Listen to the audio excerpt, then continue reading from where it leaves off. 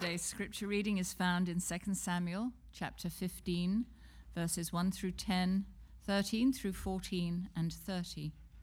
Take a moment to turn to the text in your Bible to follow along, and I will announce the verses as we go. The reading will also be on the screen behind me.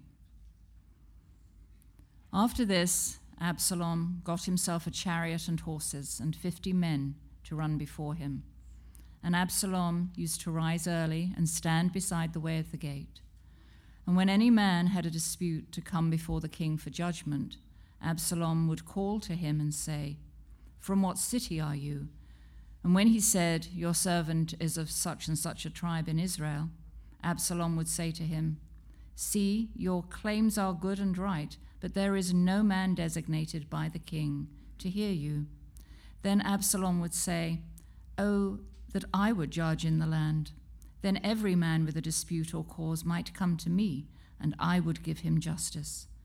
And whenever a man came near to pay homage to him, he would put out his hand and take hold of him and kiss him. Thus Absalom did to all of Israel, who came to the king for judgment. So Absalom stole the hearts of the men of Israel. And at the end of 4 years, Absalom said to the king, "Please let me go and pay my vow which I have vowed to the Lord in Hebron. For your servant vowed a vow while I lived in Geshur in Aram, saying, 'If the Lord will indeed bring me back to Jerusalem, then I will offer worship to the Lord.' The king said to him, 'Go in peace.' So he arose and went to Hebron. But Absalom sent secret messengers throughout all the tribes of Israel, saying, 'As soon as you hear the sound of the trumpet, then say, Absalom is king at Hebron.'" Verses 13 and 14. And a messenger came to David, saying, "The hearts of the men of Israel have gone after Absalom." Then David said to all his servants who were with him at Jerusalem, "Arise and let us flee, or else there will be no escape for us from Absalom. Go quickly, lest he overtake us quickly, and bring down ruin on us and strike the city with the edge of the sword." Verse 30. But David went up the ascent of the Mount of Olives, weeping as he went, barefoot with his head covered. And all the people who were with him covered their heads, and they went up weeping as they went. This is the word of the Lord. Praise be to God. Thank you, Vivian. You can be seated. Well, good morning. Faith family, so good to see you guys here. If you're new, I want to especially welcome you to the Parks Church. And this is what we do here at the Parks. We preach through books of the Bible, and we're making our way through 1 and 2 Samuel. And we're kind of approaching the end of that study here in 2 Samuel. And so we'll be taking actually chapters 15 and 16 today. So you'll want to keep your Bibles open as I unpack that. And obviously a lot of the text that Vivian didn't read, we'll walk through as well in those two chapters. So you'll want to have those open. I hope you guys had a great July 4th. Just weekend. Maybe you were able to hang out with some family, celebrate. Just so thankful for what that day represents in our country, and just how grateful we are to live in a free nation. But we know that's a lowercase f freedom, right? Amen? There's a capital F freedom that Jesus Christ promises to us that we celebrate every single day of our lives as believers in Him. Amen? And so thankful for that. And again, that's something we highlight every time we preach the scriptures, is that capital F freedom. And today in 2 Samuel, guess what? We're going to see it. And this is again a tough couple chapters as the run is, because we are wading through David's consequences to sin. Consequences that have rolled out in his life because of his disengagement. Disengagement primarily from the Lord, and disengagement from, honestly, his responsibilities. And that disengagement is what allows Absalom, his son, to kind of swoop in.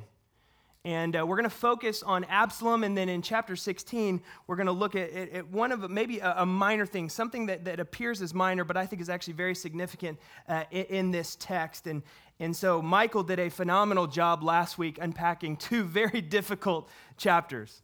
And what's interesting about that is so in building our preaching schedule, our teaching schedule, and this is just a little bit to brag on Michael, we didn't build in Father's Day. So we didn't teach through 2 Samuel on Father's Day, and so I was supposed to teach through those two very difficult chapters. And so when that didn't occur, I was like, Michael, look, like, do you want to teach on 13 and 14? And he's like, you know what? Do I want to? No.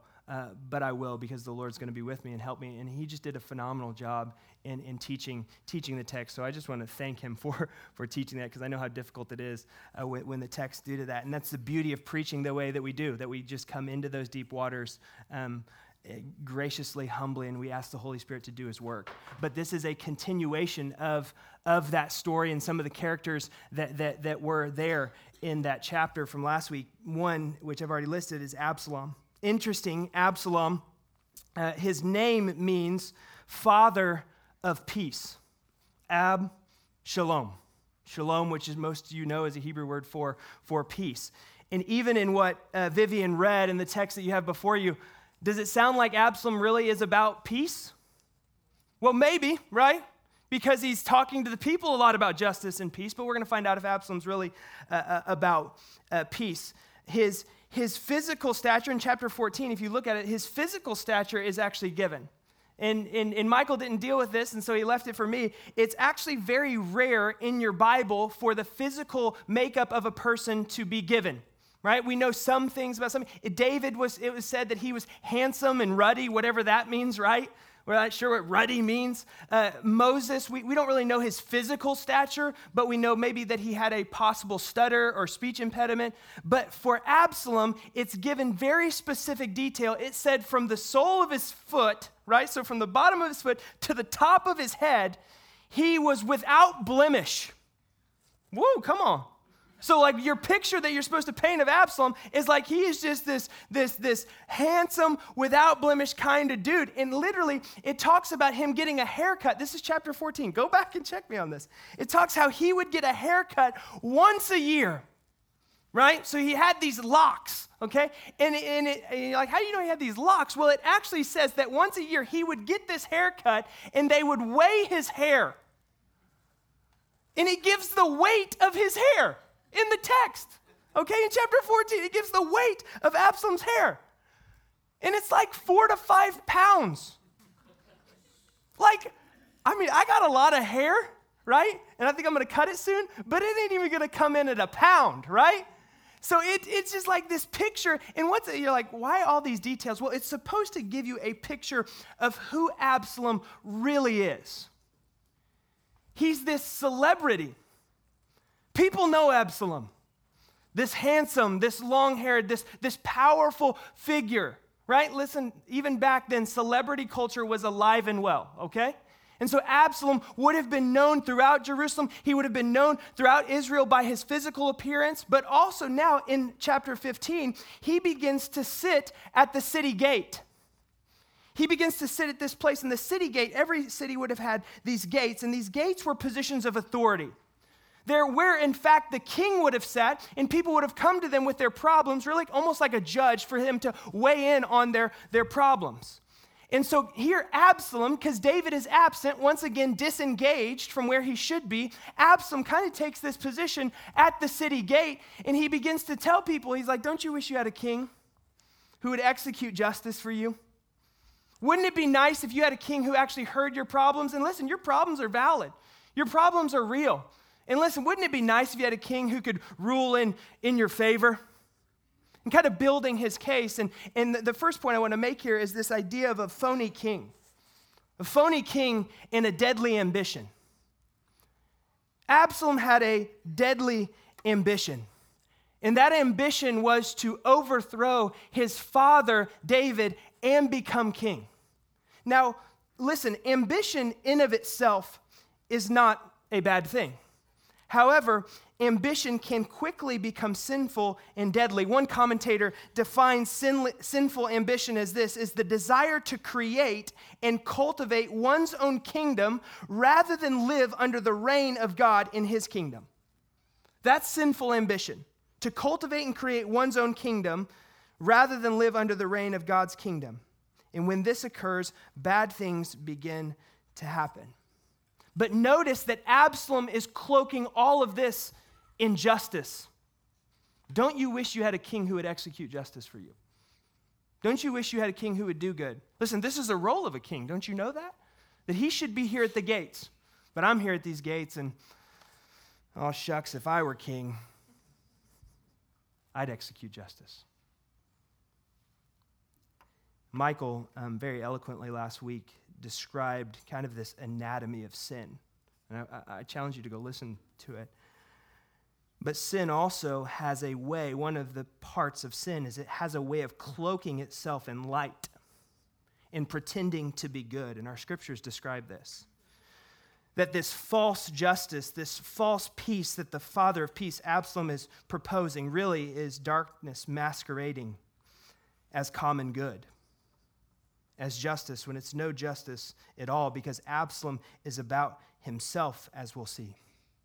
You say, Kyle, how do you know that? Well, not just the vain representation that's given about Absalom, meaning his physical stature and things like that, but you also see verse 1, look at it in chapter 15.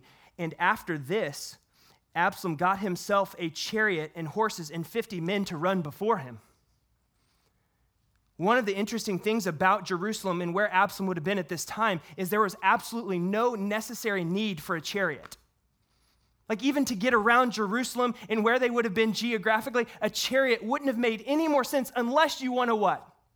Show people your power and your strength.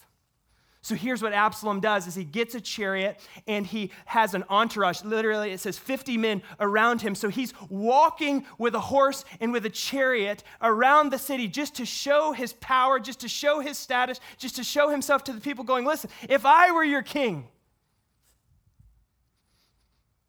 you think people believed him? You think people bought it? We'll see, right?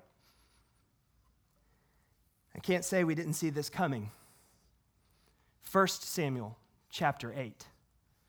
Remember when the people of Israel were demanding for a king? For those of you who have been with us for a long time, people were demanding a king. And do you remember what they wanted? They wanted a king like what? The other nations, that's right. And so look at Samuel's warning going, okay, you want a king like that? Here's what it's going to look like when you get a king like the other nations. Here's what it's going to look like. In one of the verses, look at this.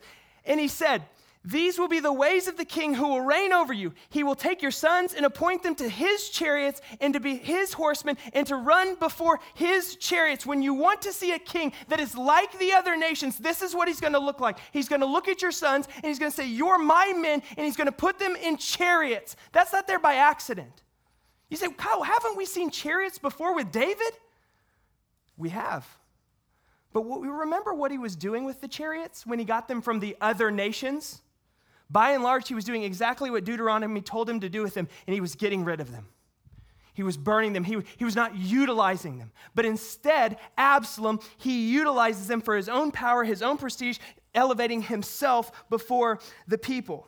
Now, Absalom, Psalm 20, we're not sure that it's about him, verse 7, he finds himself on the wrong side of this psalm. That says some, you know this psalm, some trust in chariots and some trust in horses, but we trust in the name of the Lord our God. Absalom's trust is in his appearance, in his eloquence, in the chariots, in the men around him. That's where his power is lying. And he's doing it all in the name of justice. That's the source of Absalom's faith, is himself. I think that is the main question at play here when we see Absalom. Where is his source of trust? Where is his source of faith? What is it rooted in? No doubt about it. It's rooted in what? Himself. And when you source where your faith is really rooted, where your trust is really rooted, that's whose kingdom you're actually living for. That's whose kingdom you're actually living for. Absalom was not submitted to King David, his father. He was not submitted to God's kingdom. Absalom was about his kingdom. It's interesting, the language we use here at the Parks Church.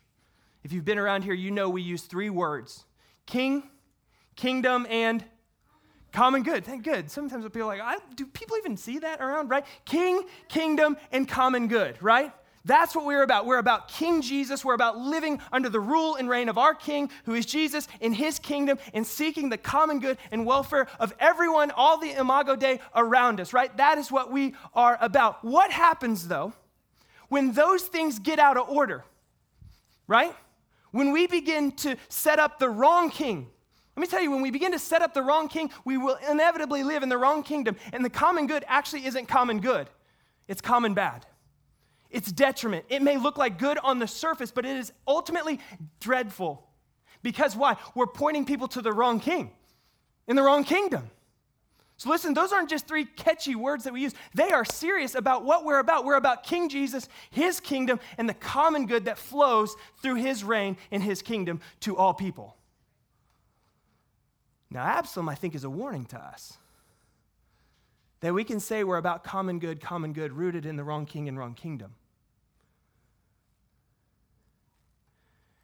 You see, Absalom here was working against God's design, against God's kingdom, and was desiring to create a world in his image. The heart of Absalom and his ambition is not the glory of God, but rather the advancement of self. And we need to pause there. Because we can look at Absalom and go, man, what a shame. But we need to let the Holy Spirit in those words and those moments press that upon our own hearts. How easy it is to be about our own kingdom. The advancement of self, even in the name, hear me, even in the name of justice. It can be more about self-justification, self-advancement, self-promotion.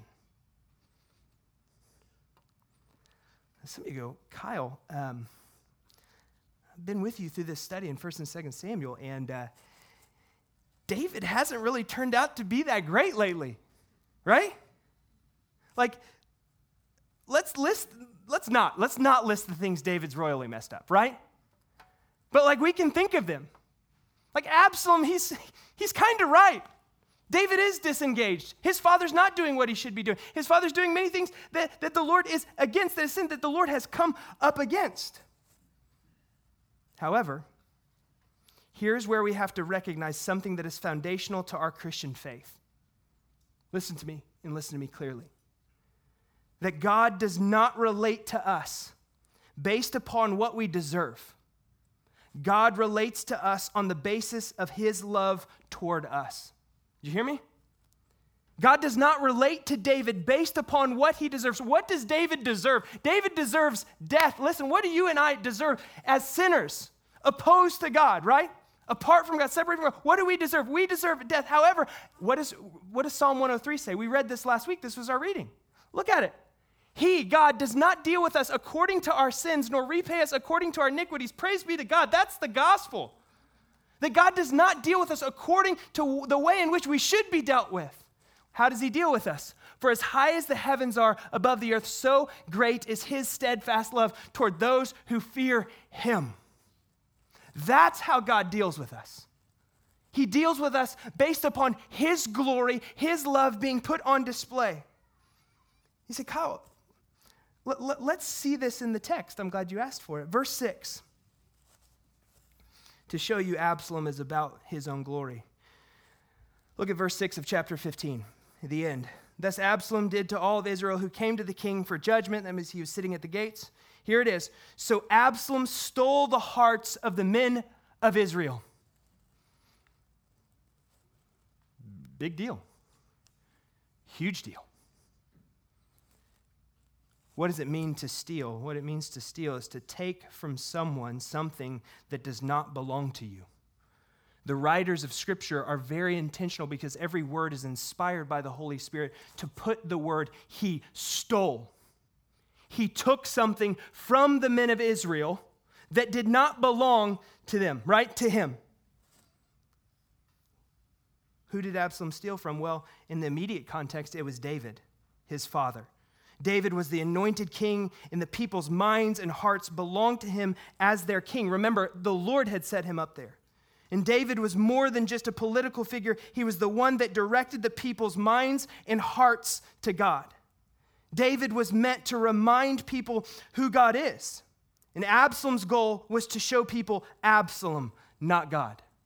To steal, if you will, God's glory. That's the ultimate stealing that Absalom did. He's drawing people away from God and from the ways of God. And again, I think this is another warning to us. That we can be people who rob or steal God's glory when we participate in things like disunity, in gossip, in slandering other people, in marring the imago Dei, or the image of God in other people, rather than genuinely loving God by promoting unity within the body of Christ and outside the body of Christ. Henry Nouwen, he said this. He said, it seems easier, listen to these words, it seems easier to be God than to love God. Easier to control people than to love people. Easier to own life than to love life. Is that not true? It seems easier to play God. It seems easier to control people than to love people, and easier to think you own life than to love it in terms of the way God has given you life. So we have Absalom stealing the hearts of the men of Israel. And then we have Absalom and his plot against David heightening in verse 10. And this little phrase, which slips by us as modern hearers and modern readers, I'm not going to let slip by us. So Absalom comes to David, his father. And by the way, this is after about a 4-year time span. He comes to David and he says, Dad, can I go to Hebron? Which Hebron, interestingly, is where they moved the Ark of the Covenant from. It was a place, it was a center of worship for them. Can I go to Hebron and make sacrifices? Can I go there and worship God? And his father looks at him and says, David looks at him and says, go in peace. And then the real conniving begins from Absalom. The real conspiracy begins because he sends out spies. He sends out these people and he gathers his entourage to go to Hebron with him. And notice their announcement at verse 10, the end of verse 10. It says, as soon as you hear the sound of the trumpet, here's what I want you to say. Absalom is king at Hebron. So this is his plan. Once he gets there, he wants all of these people to announce that Absalom is king of Hebron. Here's the problem. Every current reader of this or hearer of this would have attached it back to an announcement that every Jewish person would have made, announcing not that Absalom is king, not that David is king, not that any individual is king. Here is the announcement, and you can see it throughout the Psalms, especially during this historical moment in Kings, right? Here is their announcement. God has become king. God is the king. God is the king. Over and over in Psalms, this was their announcement. God has become king. And so they would have heard this, they would have read this, right, even after the moment, and they would have said, what? Absalom has become king? Hold on. There would have been gasps in the room. There would have been shouts of blasphemy, God's name being replaced by Absalom. This was his goal. It was his kingdom. It was his kingship. Absalom has become king. You see, there are many similarities between Absalom and David. Many similarities in their life, right, as father and son. However, this is the key difference between Absalom and David. Never once does David put himself forward as a replacement for God as Israel's ultimate king. In spite of all his failures, shortcomings, David never for a moment considers his leadership as a position of personal power. Never once do we see that. That when it's usurped, when David sins, when he falls, notice how quick it is. David reorients back to the King of Kings, back to the Lord. David understands that God rules, that God is king and sovereign over all. David has become king never is a phrase we find in this story because David knew that he was simply a witness and a servant to God's sovereign rule as king. David understood what Absalom cannot grasp. And so here we have this coup and this conspiracy happening. And David understands it. He picks it up. And he flees Jerusalem. David on the run again, right? You're like, we spent like 14 weeks with David in the wilderness. We'll go a little faster this time. So we have this phony king and this deadly ambition that he has. And now we see a fleeing king and a faithful God. A messenger comes to David, this is verse 13, saying, the hearts of the men of Israel have gone after Absalom. Can you imagine that? A father hearing that about your son who's trying to overthrow you, trying to run you out. And David makes an interesting decision here, one that I struggled with a bit. But I think this goes back to answering the question that I asked earlier, what is the source of your faith? David makes the decision to leave Jerusalem. I was like, why would David leave Jerusalem? Why wouldn't he stay? I mean, he's a warrior. He probably has the numbers, maybe he doesn't anymore. Why didn't he stay there and fight? Why wasn't he like, toe-to-toe with Goliath again going this? But in this case, he leaves. I think because this is demonstrating that David's faith was not in a physical structure, in a geographic location, in his position, or in his rank. He flees because this is an absolute act of faith to walk away, to go away from this moment. Not spiritually, but physically. You say, Kyle, how'd you get there? Read with me Psalm 3. Psalm 3 says this, a psalm of David when he fled from Absalom, his son. Pretty fitting, right? Where's David's faith? He says, oh Lord, how many are my foes? Many are rising against me. Many are saying of my soul, there is no salvation for him in God. But you, O Lord, are a shield about me, my glory and the lifter of my head. Do you hear it? God, you alone are the lifter of my head. How many are my foes? I can't even number them, David is going. I cried aloud to the Lord, and he answered me from his holy hill. I lay down and slept. I woke again, and the Lord sustained me. I will not be afraid of many of thousands of people who have set themselves against me all around. Some of you need to just read and meditate upon Psalm 3 this week. The Lord being the lifter of your head, the Lord being your sustainer, the Lord being the one who carries you through every single moment and trial in your life. He is the one who sustains you. This is what David is saying. Arise, O Lord, save me, O my God, for you strike all my enemies on the cheek. You break the teeth of the wicked. Salvation belongs to the Lord. Your blessing be on your people. Listen, this is a guy fleeing who's supposed to be the representative of God to his people, and he's running away. But he's going, listen, in our going, we are trusting the Lord above all else, that he's our salvation. He's the one we are absolutely clinging to. And so David begins this journey, and Vivian read it, and I believe it's verse 30, that talks about weeping. David weeping as he leaves Jerusalem, and he's going up the Mount of Olives. Now, I want you to think about someone else who wept as they came into Jerusalem. Luke chapter 19. Jesus, for those of you that didn't know, Jesus wept as he came in. David is weeping as he goes out. And along this road, which was known as the Jericho Road, he has really an encounter with 10 different people that 2 Samuel gives us in chapters 15 and 16. I'm not going to be able to go through all 10 people that are highlighted here, but it's a little bit like the genealogies that dripped with each name is significance along this journey for David and for the people of God, and God's hand, God's faithful hand toward him. And the first name, and I do want to go through a few of them because I think it's such a beautiful picture as David is fleeing from Absalom, leaving Jerusalem, is Ittai. Ittai the Gittite. This is in verse 19. Look at it with me. Ittai the Gittite, he says, why do you also go with us? This is David talking to him. Go back and stay with the king, for you are a foreigner and also an exile from your home. You came only yesterday, and shall I today make you wander about with us? Since I go, I know not where. Go back, David says, and take your brothers with you, and may the Lord show his steadfast love and faithfulness to you. But Ittai answered the king, As the Lord lives, and as my Lord the king lives, wherever my Lord the king shall be, whether for death or for life, there also will your servant be.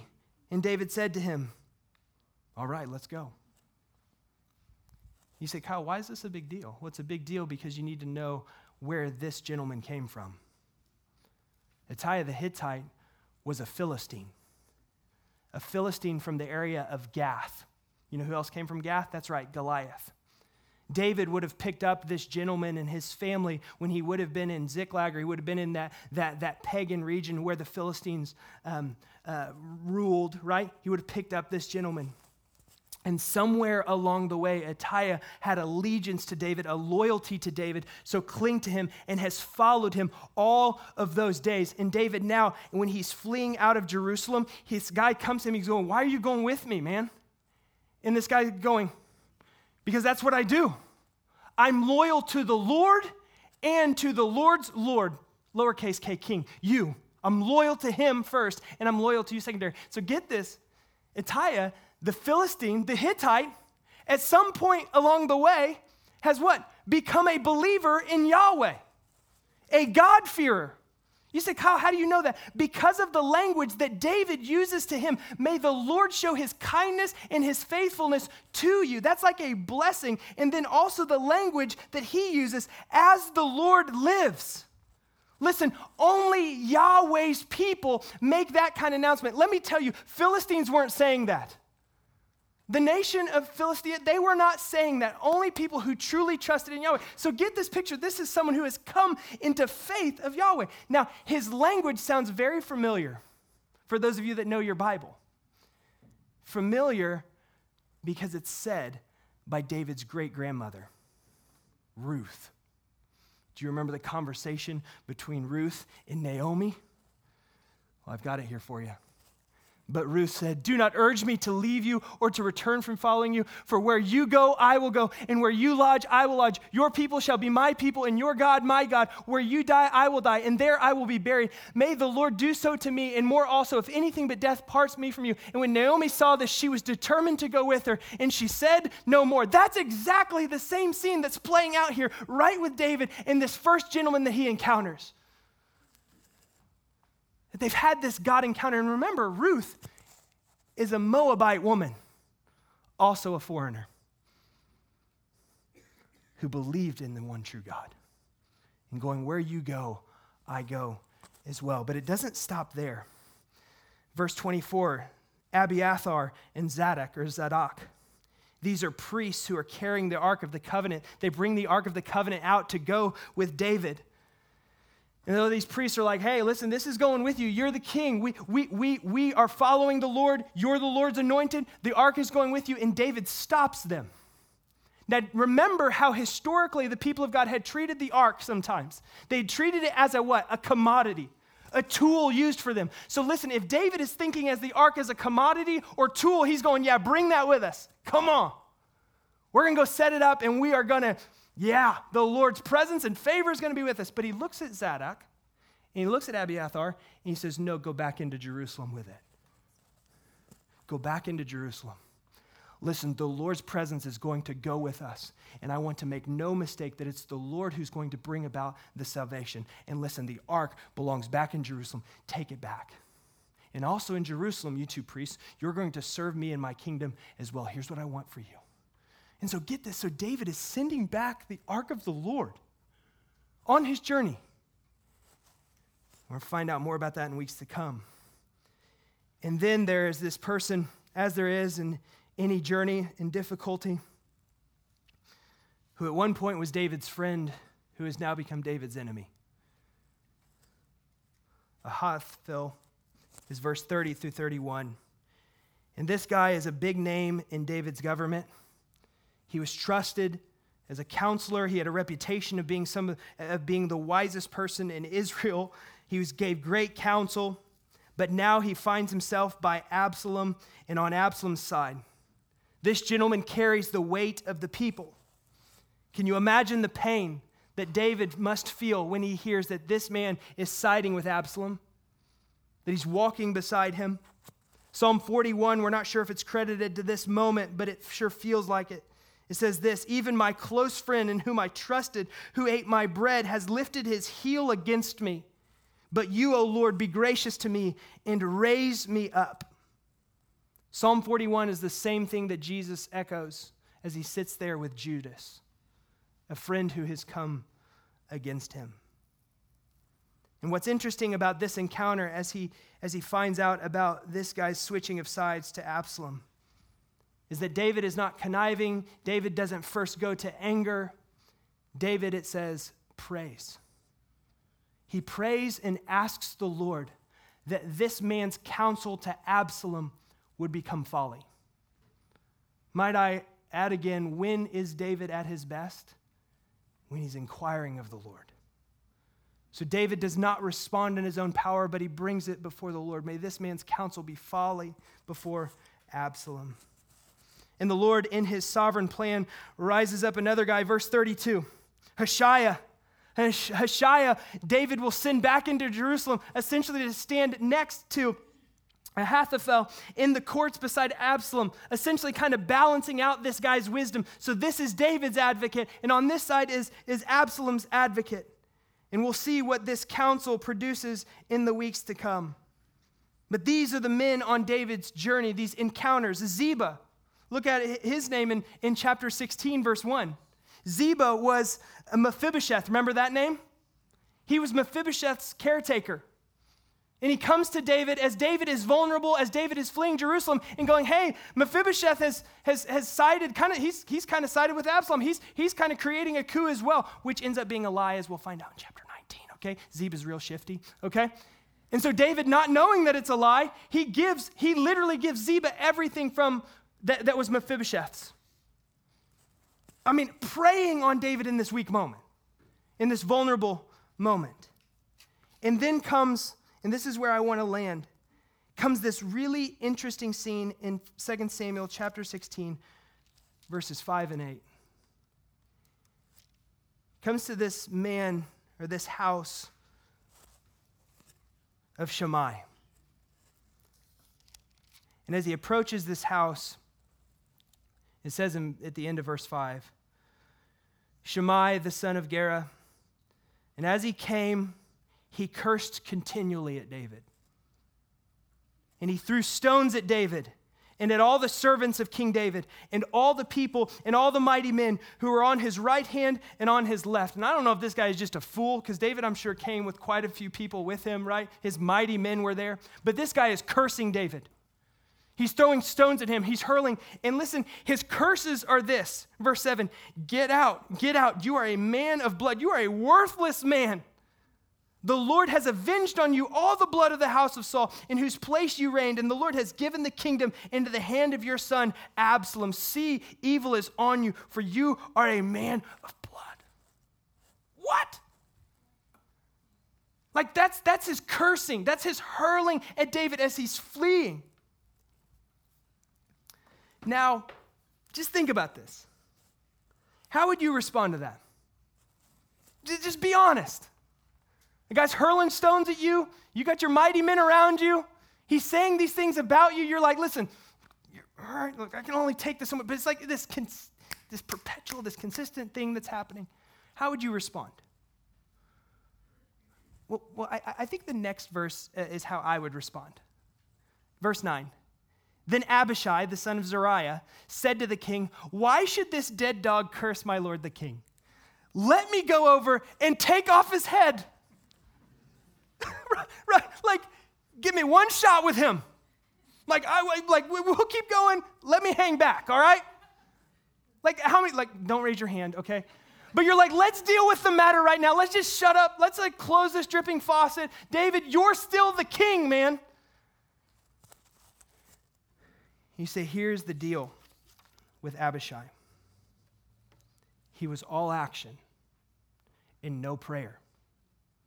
As Eugene Peterson says, he was for righteousness with no roots in righteousness. You hear me? He was all for action. Hey, this is the common good, baby. Let me shut him up. but his roots were not in righteousness. And here is where we see the man who has roots in righteousness, David, how he responds. He says, essentially, to this guy, Abishai, who wants to shut up this other guy, he says, listen, what he's saying is not wrong. What he's saying is true about me. There are blood on my hands. I am guilty. I am a sinner. I have failed. I am broken. David is going, and let the Lord deal with me as he sees fits. Because this guy might be speaking from the Lord. You don't know that because what he's saying is actually true. And David restrains Abishai. You see, but what David also knows is that there's something infinitely more powerful at play here than the honest cursing of Shimei. And that's the grace of David's God. That is the word of the Lord. And hear me. This is remarkable. In Shimei's cursing and hurling of stones, David is able to hear God's word to himself. In this desperate moment, in this fleeing moment, David faces what he has become and what he has always been, a broken man in need of God's mercy and grace. You see, unlike Absalom, David cared more, way more about what God's way and God's word was about than his own ease, his own appearance, and his own comfort. Listen, the voice of the accuser in this text, the voice he was saying, the words he was using were all true. You know what this reminds me of? The end of the story. Revelation. Revelation 12, the end of time. And I heard a loud voice in heaven saying, now the salvation and the power and the kingdom of our God and the authority of Christ have come. Our King and his kingdom have come. And what happens when our King, capital KK, and capital K kingdom come? For the accuser of the brothers has been thrown down.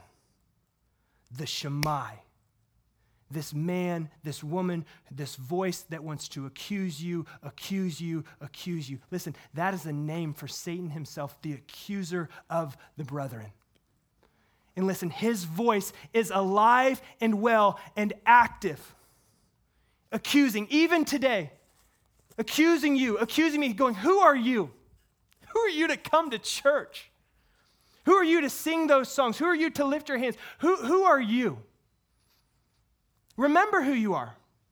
Remember what you've done. Remember what's our hand. Remember these things. But when our King comes and his kingdom is set up, here's what happens. The accuser of the brethren, he has been thrown down.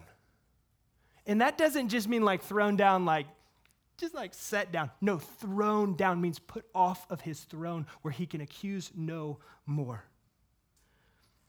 The one who accuses them day and night before our God. And get this, and they have conquered him by the blood of the Lamb and by the word of their testimony, for they loved not their lives. Here it is, for they loved not their lives. You know who loved their life in this text? Absalom. He loved himself. He loved him some him, right? He loved himself, and he wanted to see his kingdom put on display because he knew what justice looked like. He knew what it looked like to rule and reign apart from God. But this says that they love their lives not even unto death. Let me tell you this morning of the incredible faith that it took David not to look at Abishai and go, hey, deal with that, but to walk away. To walk away going, his accusations are true. But let me tell you what is more true is the word of the Lord, the grace and mercy of our God. And at the end of 16, I love this picture, how the chapter wraps up. And it says, now, look at it. At verse 14, the end of our section. And the king and all the people who were with him arrived weary at the Jordan. Some of you walk into this room and you are weary. Arrive to the stream of water, right? With Jesus, the living water. You arrive to that stream and you're weary. But what it says, in there, he refreshed himself. That the refreshing waters of Jesus Christ are here and flowing. They're here to over or supersede the voice of the accuser in your life and in my life. The one who wants to put you down, the one who wants to distract you, the one who wants to overspeak, right? There's living water. There's available water. There's waters that are refreshing. And some of you, you've tried to take matters into your own hands. You've tried to quiet the voice of the accuser in your own strength and your own power by trying to fix some things, trying to modify this or change this. And what Christ is offering you is himself. The only thing that can actually refresh you, the only thing that can actually give you the security and the comfort and the things that you're looking for in your life only come through Christ. And he's opening himself up today for you to receive that. Just as it was for David. And listen to me, just as it was for Absalom. But Absalom will never come to these waters. He will never be refreshed. And so I want you to stand with me as we prepare our hearts to take communion.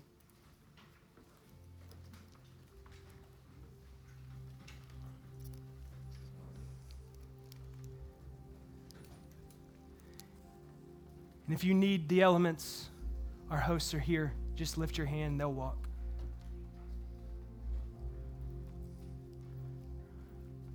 Listen, I have you stand to change your physical posture purposely. The same thing that we do in reading of Scripture, we say to honor the reading of God's Word, to change our physical posture. But in this physical posture change, I want us to pause just for a moment to set our minds upon Christ, the one who came into Jerusalem weeping over what he saw in his people, knowing that the God-man, the perfect one, would give his life as a sacrifice for those who are far off.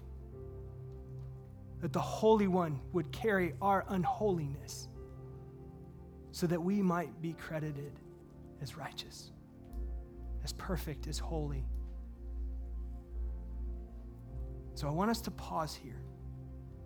I want us to think upon Christ. And this meal, this meal that we receive every week is a meal of invitation, of Christ inviting you to be seated at his table through his grace and through his mercy. If you would just receive it, if you would just trust in him, that the way of Absalom, it may look like it's winning for a moment, but ultimately leads to death. The way of worldly ambition will never lead to the destination you think or that it promises.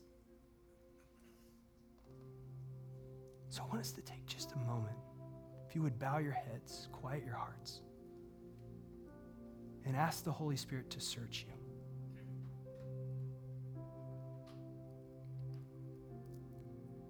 Search us.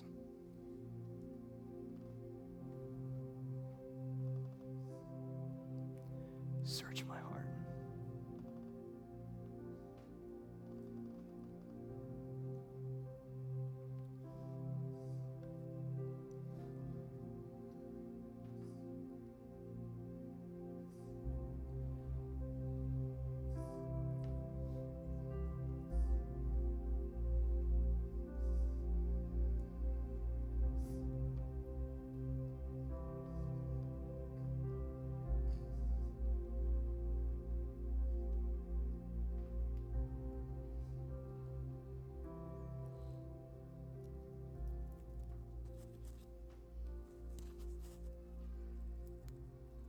On the night Jesus was betrayed, after giving thanks, he took bread and he broke it.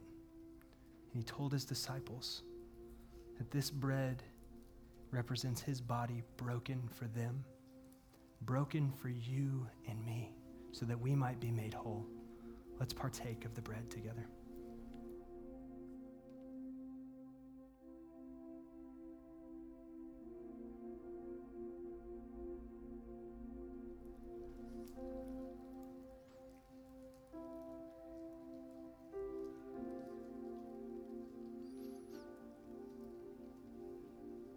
On the same night, Jesus took the cup.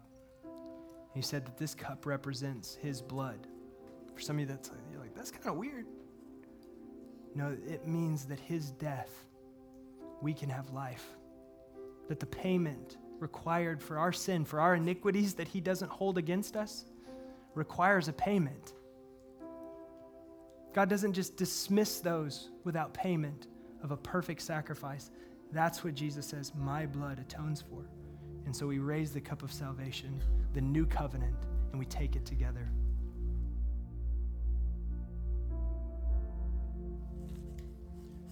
In church, the only fitting response after taking broken body and blood of Jesus is what? Worship. Let's worship right now in prayer. Father, thank you. Thank you for your son, Jesus. Thank you that he is the one who fulfills all of the scriptures, as he says. Thank you that he is the one who leads us to this place of refreshing. And so, Lord God, I pray that we might live under his rule in his kingdom this week. And so, Lord, I pray that you would give us faith and eyes to see as you see. Holy Spirit, lead us where you see fit for the glory of Jesus. It's in his name we pray. Amen and amen.